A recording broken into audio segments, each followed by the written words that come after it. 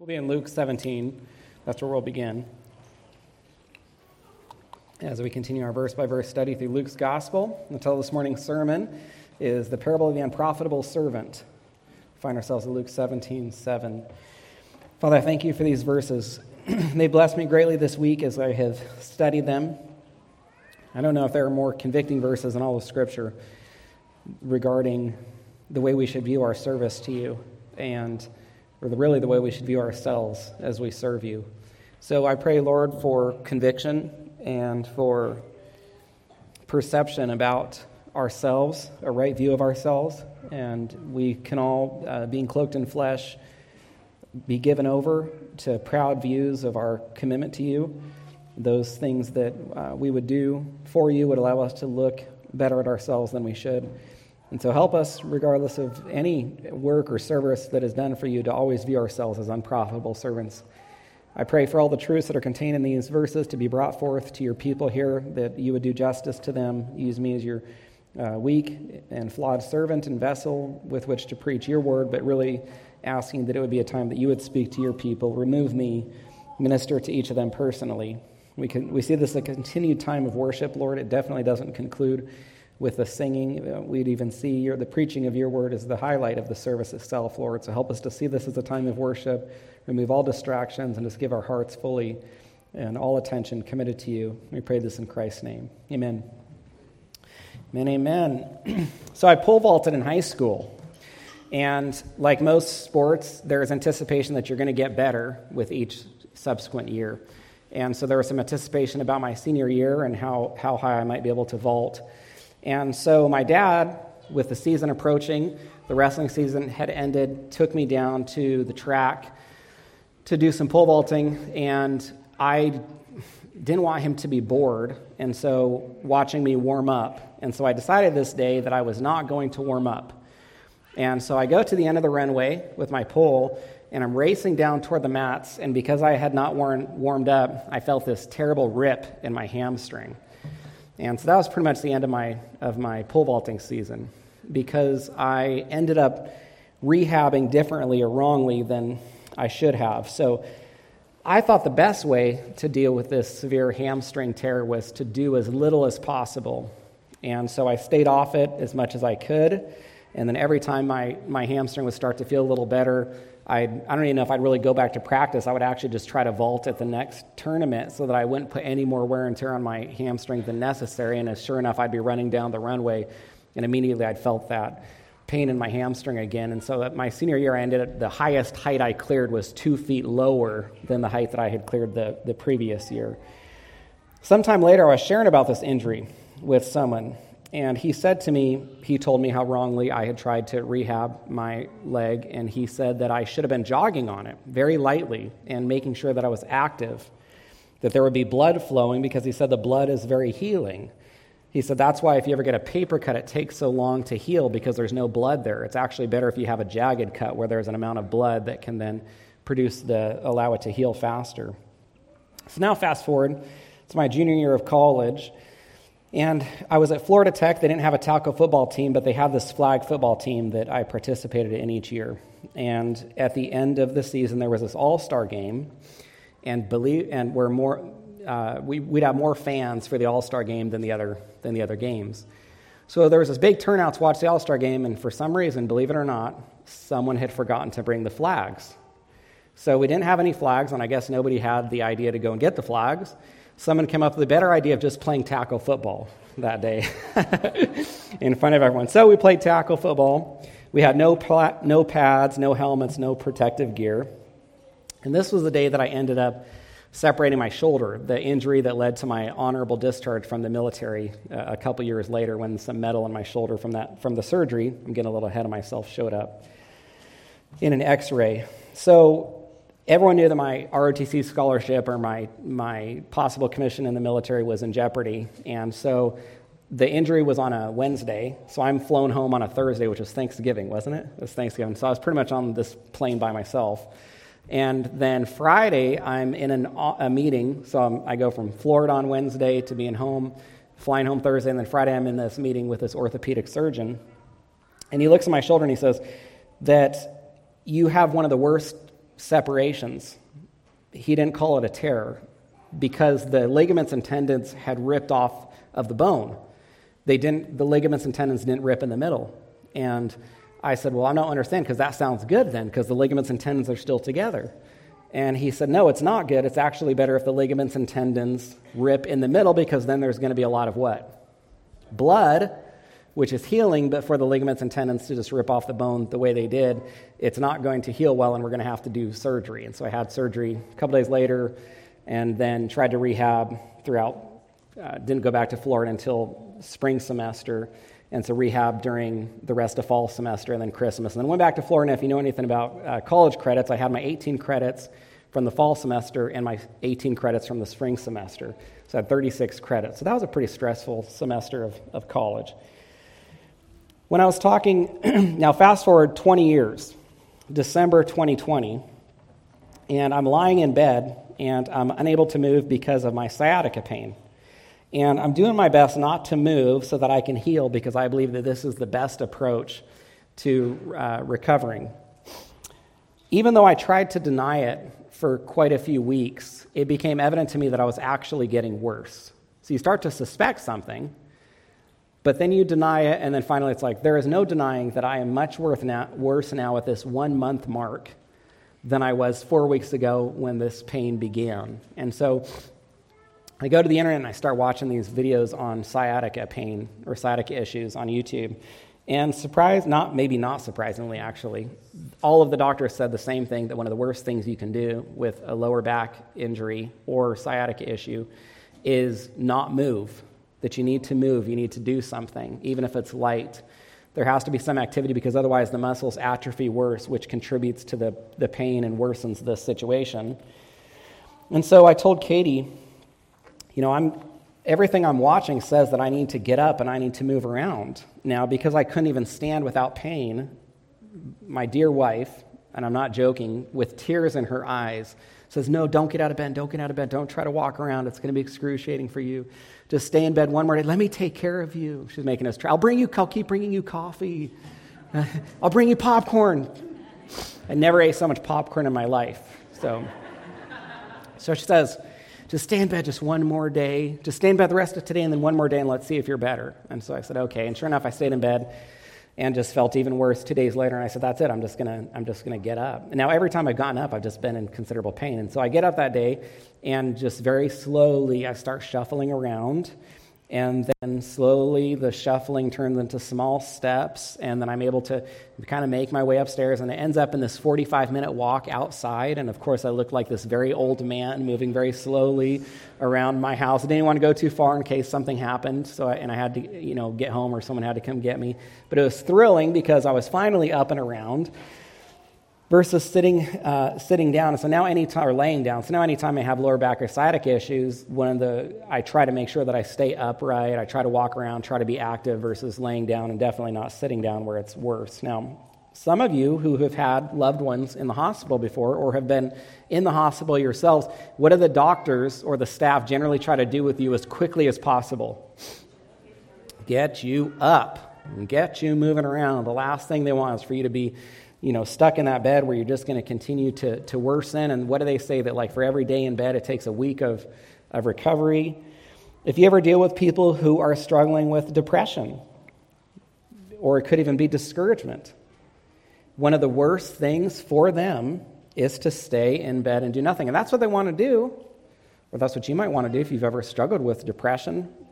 If you're ever dealing with someone who's struggling with depression, do the best you can to get them up and around, get them serving, get them helping, get them active. Do everything you can to get their attention off of themselves and onto someone else. And if you're ever depressed, one of the worst things you can do is stay in bed with all of your attention on yourself and your circumstances and your struggles. The best thing you can do is get up, think about someone else, think about what someone else needs, strive to serve, strive to help others. Because if you stay in bed, you feel more depressed, which increases the temptation to stay in bed longer, and then that cycle just really continues.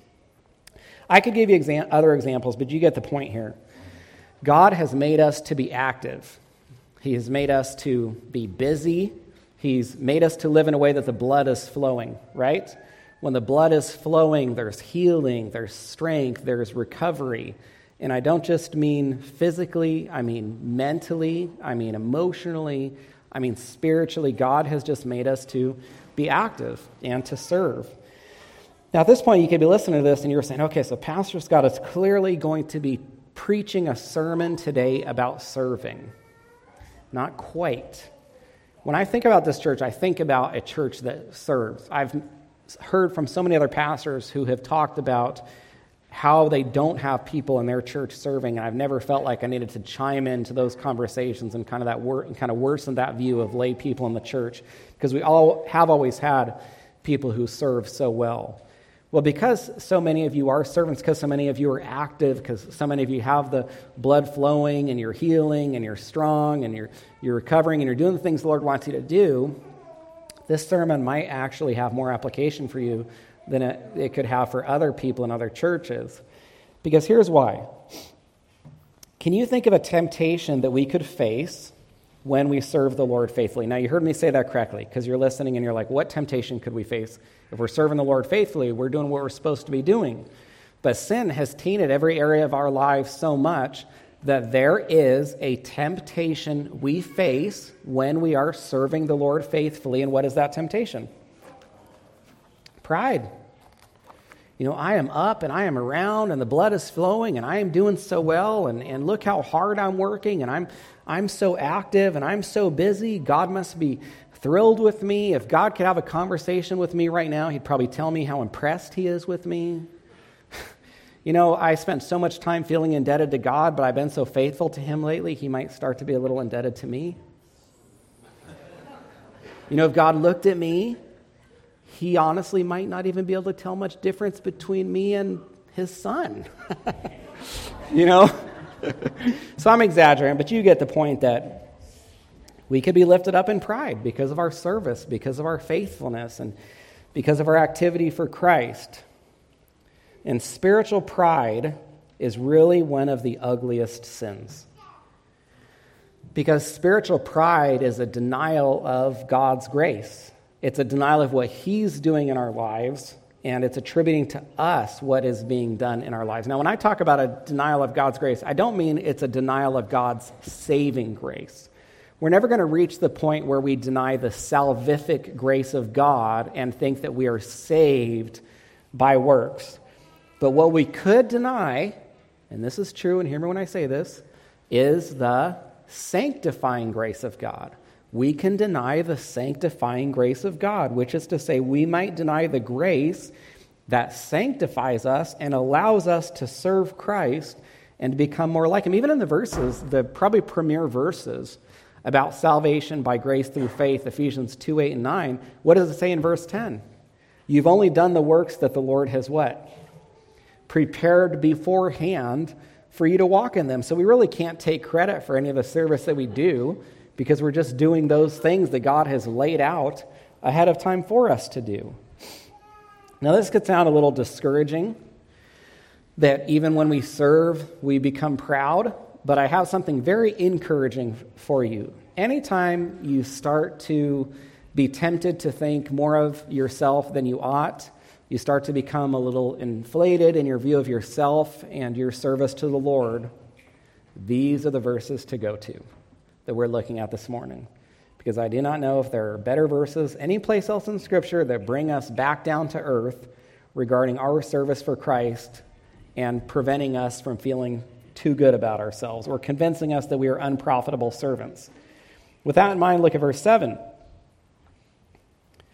Will any of you, Luke 17:7, who has a servant plowing or keeping sheep, say to him when he has come in from the field, come at once and recline at table?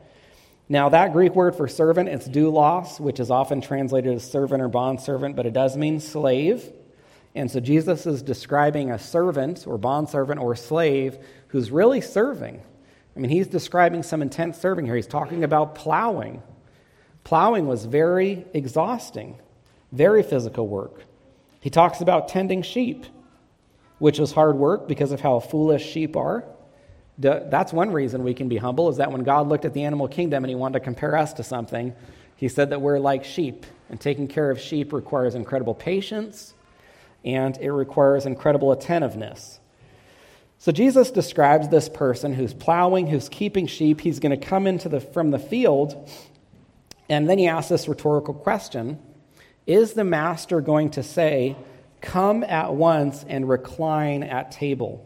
Now, there were times that Jesus asked questions that expected answers, but this is not one of them. This is a rhetorical question because Jesus knew that all of his listeners would know the answer to this, and they would say what? Would the master say this? No, he definitely would not say this. When the servant comes in from the field, the master is not going to say, "Oh, look at you, you have done so much. You must be exhausted. Why don't you come in and sit down? Take a load off, relax, put your feet up." Instead, look at verse 8 to see what the master would say.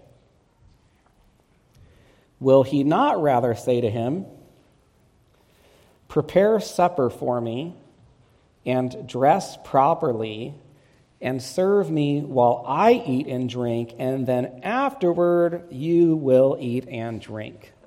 And so the master has quite a few other things to say to him instead. He says, why don't you get my meal, now that you're in the house, now that you're finished in the field, you're finished plowing, you're finished tending the sheep, why don't you get my meal ready for me?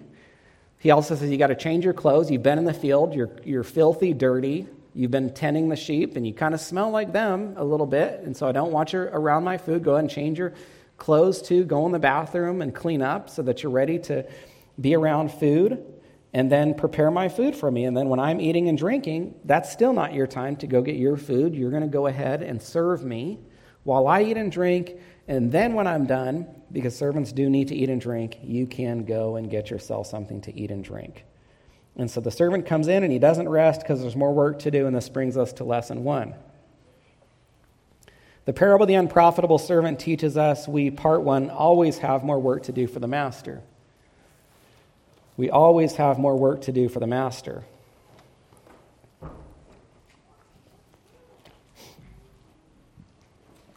So the plowing's done. The shepherding's done. We get to leave the field and we come into the house, but we don't head to the living room to relax. We head to the bathroom to get cleaned up, and then when we're done in the bathroom, we head to the kitchen to start preparing the meal. And then after the kitchen, we head to the dining room not to eat, but then to serve the meal and to wait on the master until he's done eating.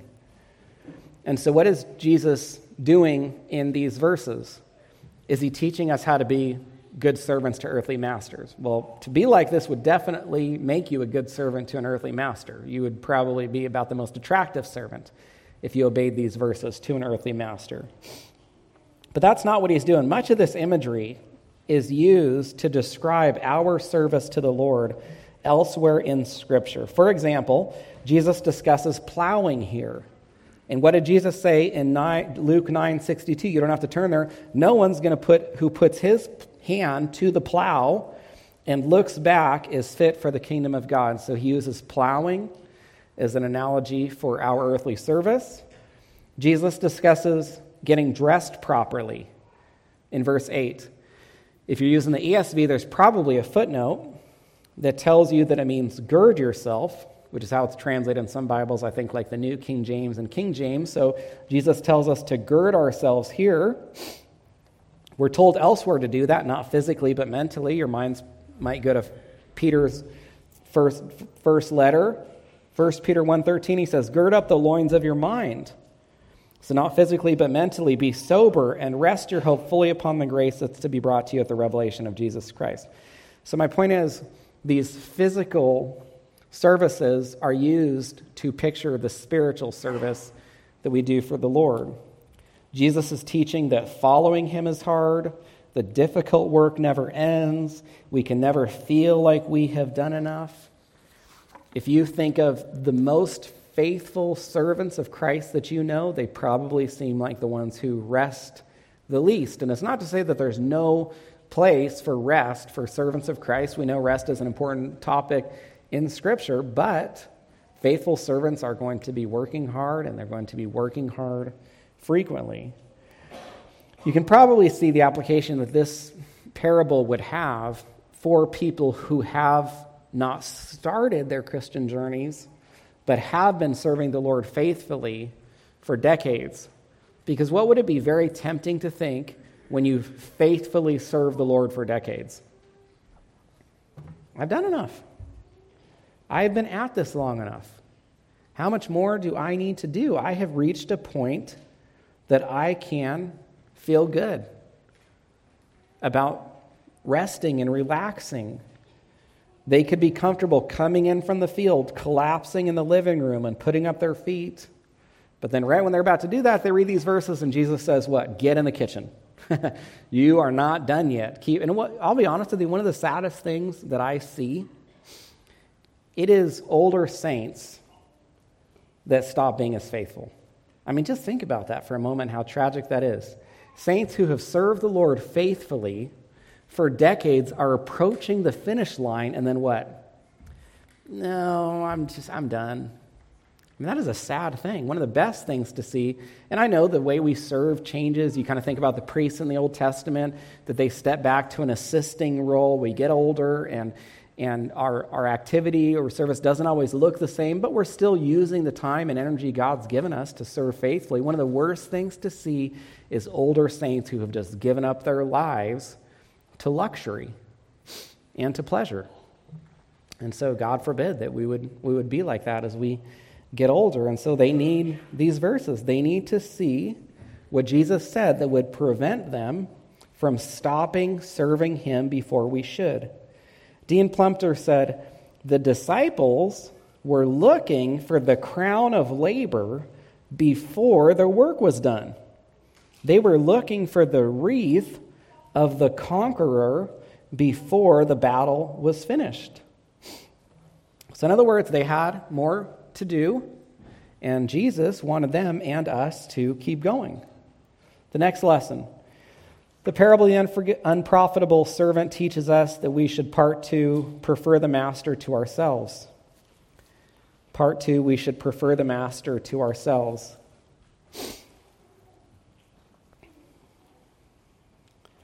Look at verse 8 with me one more time. And as we look at this verse, I just want you to notice that it's all about the master. There are no reservations or apologies. There's no reluctance. Jesus doesn't cringe when he says this. Will he not rather say to him, prepare supper for me and dress properly and serve me while I eat and drink, and then afterward you will eat and drink. And so you read this and say, wow, it looks like it's all about the master. It is all about the master. At the end of the verse, notice the word afterward. He says, you're going to prefer me, you're going to think about me and what I want and what satisfies me. And afterward, then you can think about yourself. But until then, it's all about me. And Christ doesn't apologize for that. The master's pleasure comes before our own. We prefer him to ourselves. This is how we should live this life. We prefer the master to ourselves. So the question is never this: what do I want? The question is, what does Christ want for me? I'm striving not to live for myself. I'm striving to live for Christ. It's not to say that we can't have desires or expectations, but that we would hold them loosely and say, Lord, I would desire this. Would this be your will for me? If so, it would be a blessing for me to have this, to bring those petitions to the Lord, but to hold them loosely enough that in case it's not his will for us, we would be willing to release them. And fortunately, here's one reason it's easy to pray this. We serve a good God who loves his children, who has good gifts and blessings for us. And many times, to get the things that we think we want would be detrimental to us. And we can look back and thank God that he didn't answer those prayers the way that we desired. And so it's in our best interest to hold these things very loosely because only he knows what's best for us. Now, at this point, you're kind of wondering, well, if a servant's going to serve this faithfully, what is he going to get for all of his service when he's done? Is the master going to reward him? Is he going to at least get a thank you?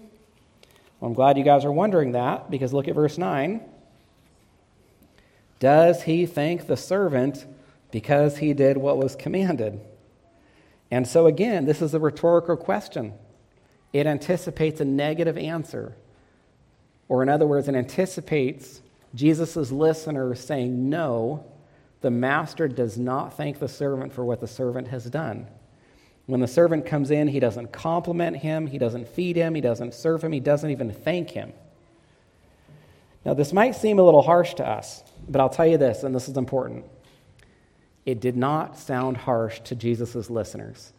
That's why he could ask rhetorical questions that he knew they knew the answers to. They knew the servant was not a volunteer. He was an employee. This is what he was paid to do, and as the verse says, this is what he was commanded to do. Kenneth Bailey is a scholar who studied life in ancient Middle Eastern villages like Jesus lived and preached in. And listen to what he wrote. This is fascinating.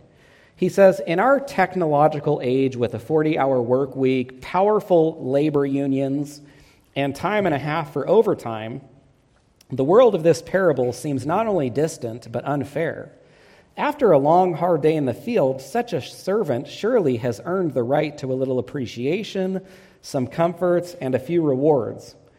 But Jesus is building on a well-known and widely accepted pattern of behavior in the Middle East.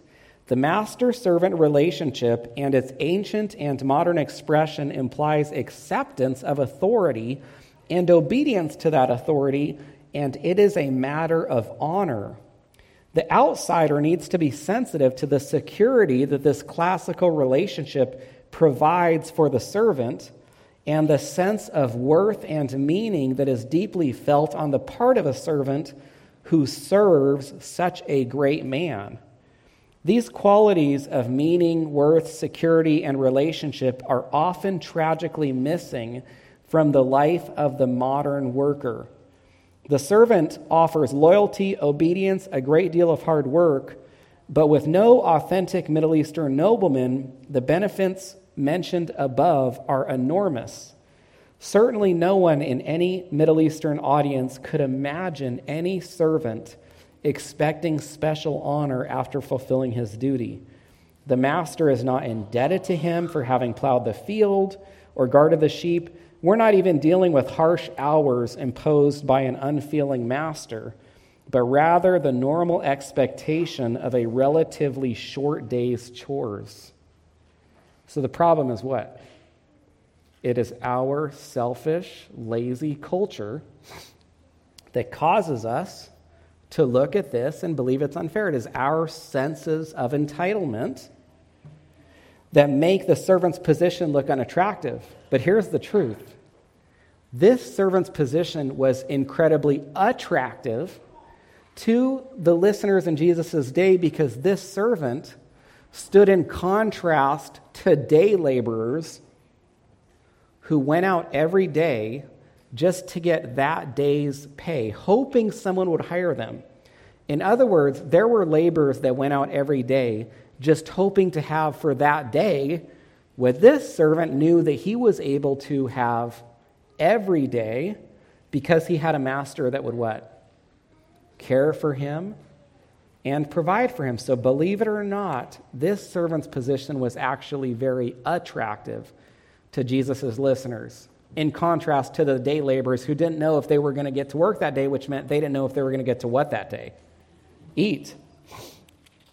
The servant in this master's house had an owner who cared for him and provided for him, and it's a fitting picture of our relationship with our master. We are his servants. He cares for us. He provides for us. It is our privilege to be able to serve him. And to make it perfectly clear that this is about our relationship with Christ, Jesus prevents us from thinking otherwise with verse 10. So you also. So you're wondering, is this really about us, or is it about earthly servant-master relationships in Christ's day? Jesus brings home here and he says, so you also, you being disciples of mine, when you've done all that you were commanded to do, in other words, in your relationship with me, you say we are unworthy or unprofitable servants. We've only done what was our duty. And this brings us to the next part of lesson 1. Part 3, we have never went above and beyond. Part 3, we have never went above and beyond.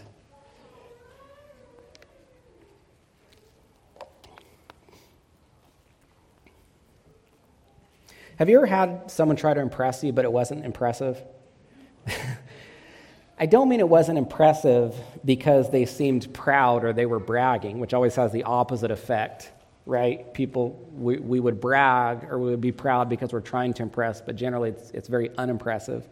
But I don't mean that. I just mean they were doing something that they thought was impressive, but it just did not impress you. It was not impressive.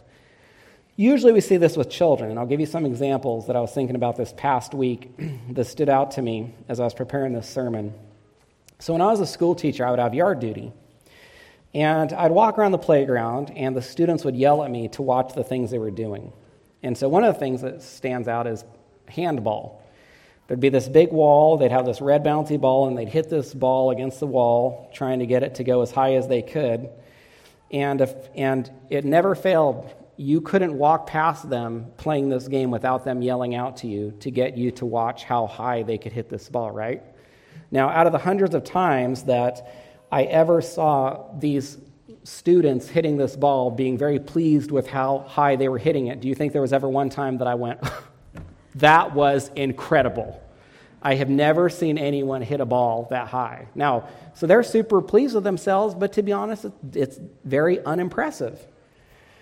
You walk past the basketball court, and it never fails that there are students playing basketball, and when they see you, they're going to yell to you, and they're going to say, "Watch this, Mr. Up here, watch this, watch this."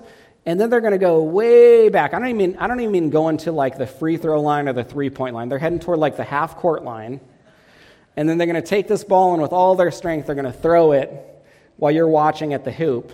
And half the time, that's an understatement. Most of the time, they don't even hit the backboard. Right? So they think you're going to be really pleased with this. And if they could, they'd keep you there the entire recess watching them over and over just throwing the basketball at the backboard. They think this is very impressive. One time, Kate and I were at this party, and there was this child who kept yelling at his parents to watch him jump into this pool. Now, to be clear, that's what he was doing. He was jumping in a pool. He wasn't doing a forward 4.5 somersault in the tuck position. He wasn't doing a forward 2.5 somersault in the pike position or a forward 1.5 somersault in the tuck position. He wasn't even doing a forward dive. He wasn't even diving at all. I mean, even a cannonball would have been more impressive than what he was doing. He was just jumping in. And he's yelling constantly for his parents to watch because he was convinced that this was very impressive. This past week, a pastor friend of mine, he lives in Wisconsin, but his in-laws are in Washington, and his in-laws own this trampoline park. And so he let me know he's coming to Washington, and he says, "Hey, it'd be good to see you. Why don't you come up? I have all my kids here. Why don't you come up with your kids? We can play at this trampoline park all day." And so I bring my kids up on my day off and hang out with his family all day. Well, you can guess, when you're at a trampoline park with a bunch of your kids, what are you hearing frequently? Watch this, Daddy, watch this, Daddy, watch this, watch me, look at this. Now, before you think I'm making fun of any of the children in these examples, I want to be clear that I'm not, because they don't know better. Who am I making fun of? You. Old people, me. I'm making fun of you guys, and I'm making fun of myself, because we do know better. Hey, Lord, look at me. Did you see what I did? I went to church today. Hey, I went to the prayer meeting. I performed in the choir. Hey, I was at the church work day. Hey, I brought this person a meal. Hey, I prayed this long. I was the VBS director. And just to be clear, we do need a VBS director. You just can't, one of the requirements is you can't brag about it. Although, to be honest, when I think about some of the ministries in the church, that's one that you could almost brag about because it's so difficult. But so if someone hears that, and just a little conviction about being the VBS director, I'll be up front after service and come let me know God burdened you to take that on. So we just don't serve Jesus with an attitude that expects him to be impressed with us. We've never done anything impressive to him. For unprofitable servants like this, there must be no acting like Peter. This is one of the lesser known times. I mean, he kind of has his huge debacles when he opened his mouth. This one doesn't get as much attention, but listen to this. He said this. Matthew 19:27, "See, we have left everything and followed you. What then shall we get?" Wow. He said that. He actually said that to the Lord. He said, we've left everything, and we've given up everything for you. Now, what do we get in return? What are you going to do for us? The truth is that it should seem strange that Jesus would thank us or reward us, considering all we have left to do, considering all he has done for us, and considering all we have done, he empowered us to do anyway, or prepared beforehand in the language of Ephesians 2:10 for us to do. Now, I'll tell you one of the main reasons that Jesus had to preach this to the disciples, and it had to do with the religious leaders.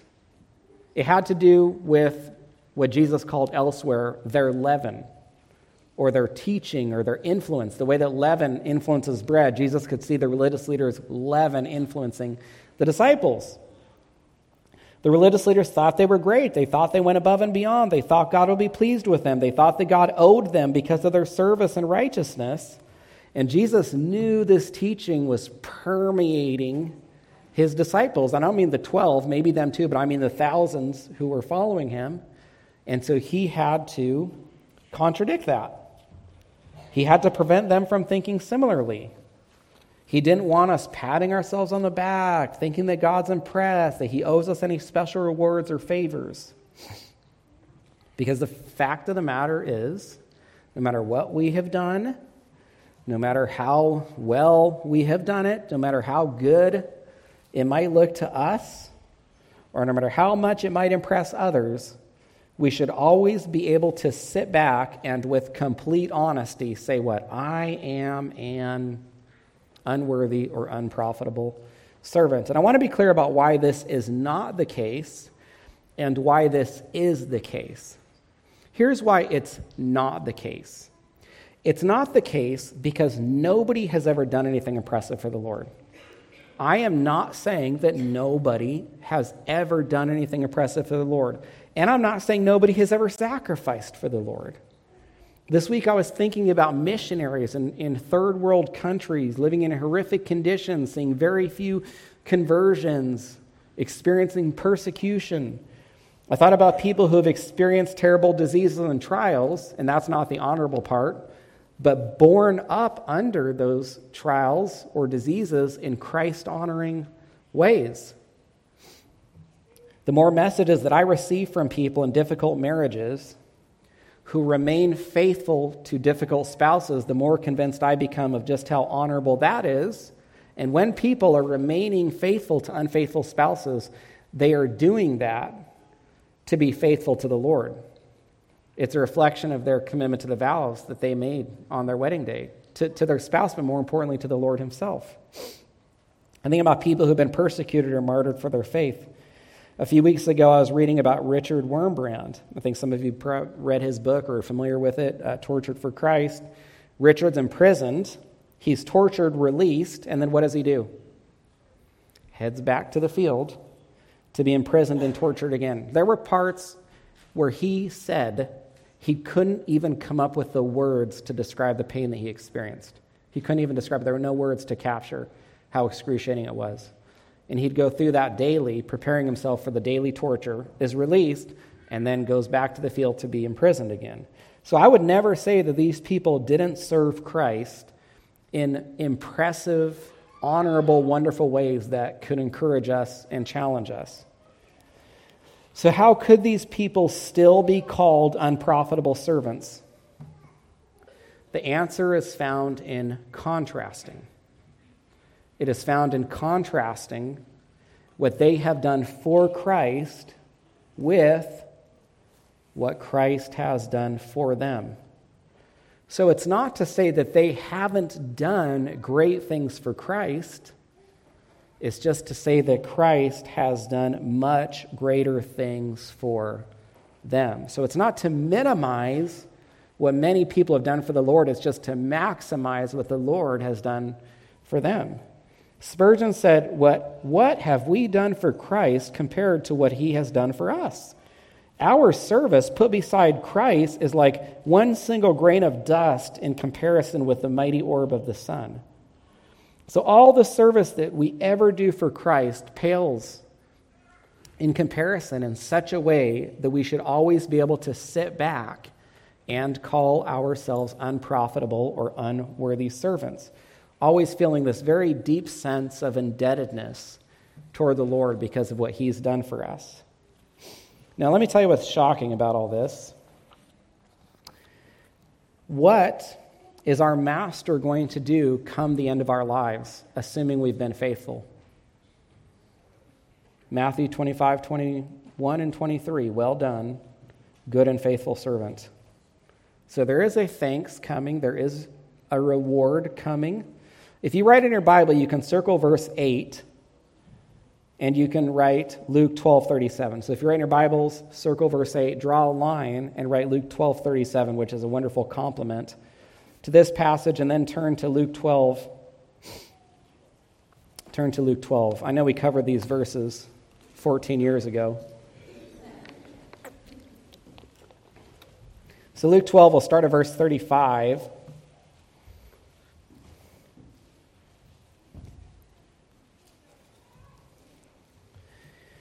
Luke 12:35, Jesus says, "Stay dressed for action, keep your lamps burning." This is all about being faithful to Christ when he returns. Stay dressed for action, keep your lamps burning. Be like men who are waiting for their master. So there's more servant-master language here.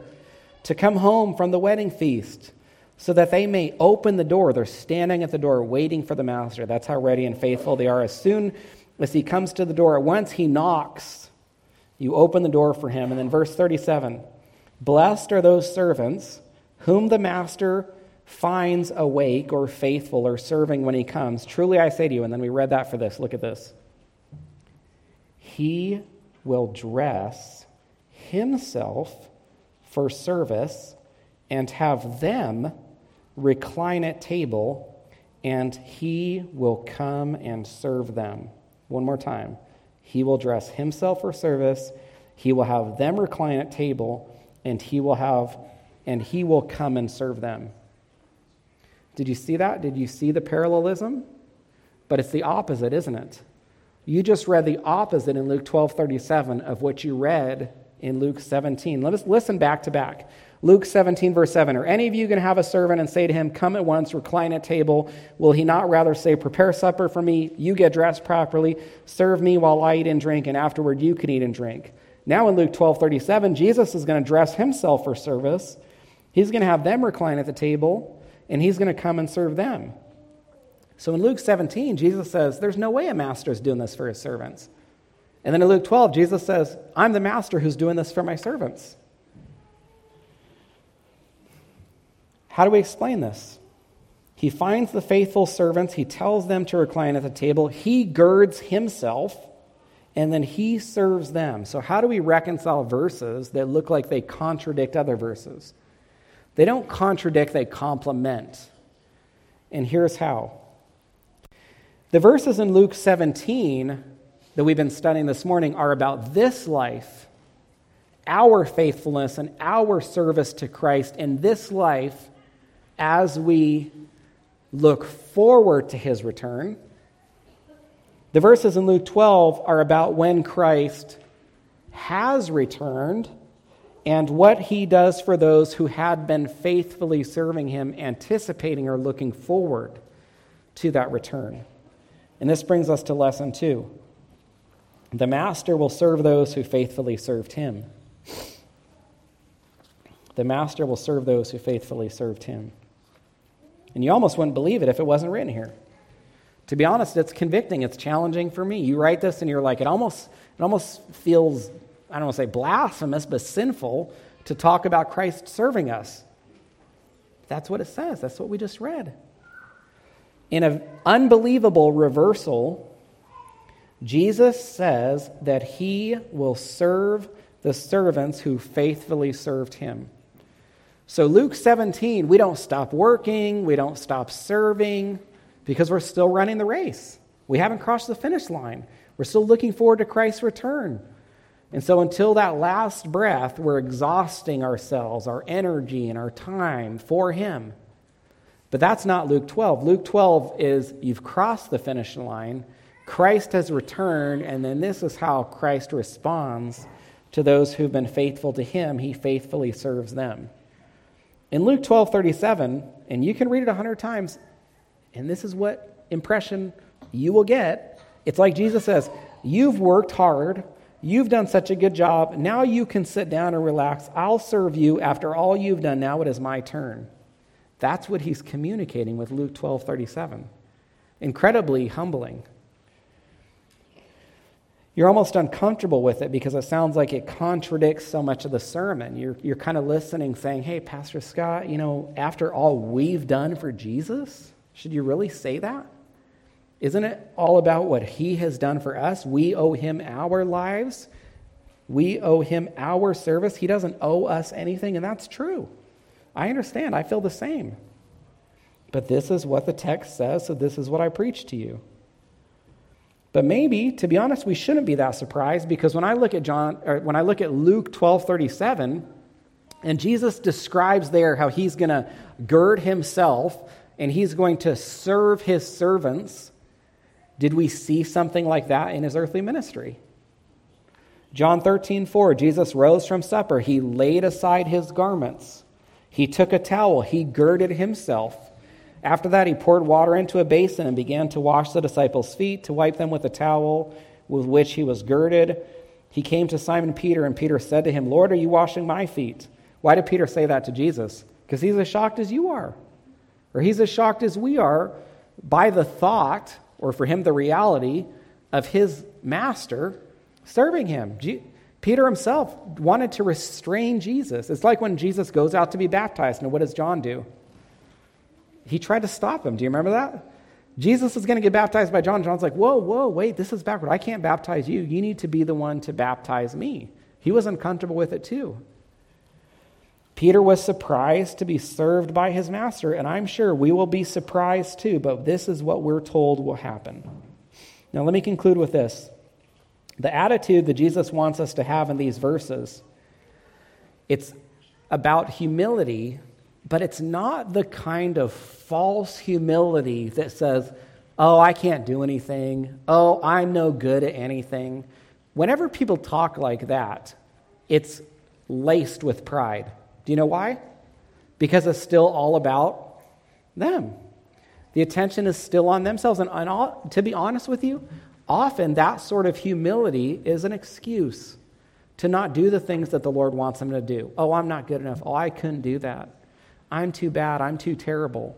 Well, when the attention is taken off of them and it's put on Christ, the truly humble servant can't help but say, I think about what Christ has done for me, and I am bound to serve him.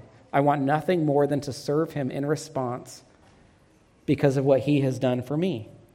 And so the attitude Jesus wants to have in these verses, it's not that false humility that says, I'm no good at anything. Instead, it's about recognizing how much more Christ has done for us.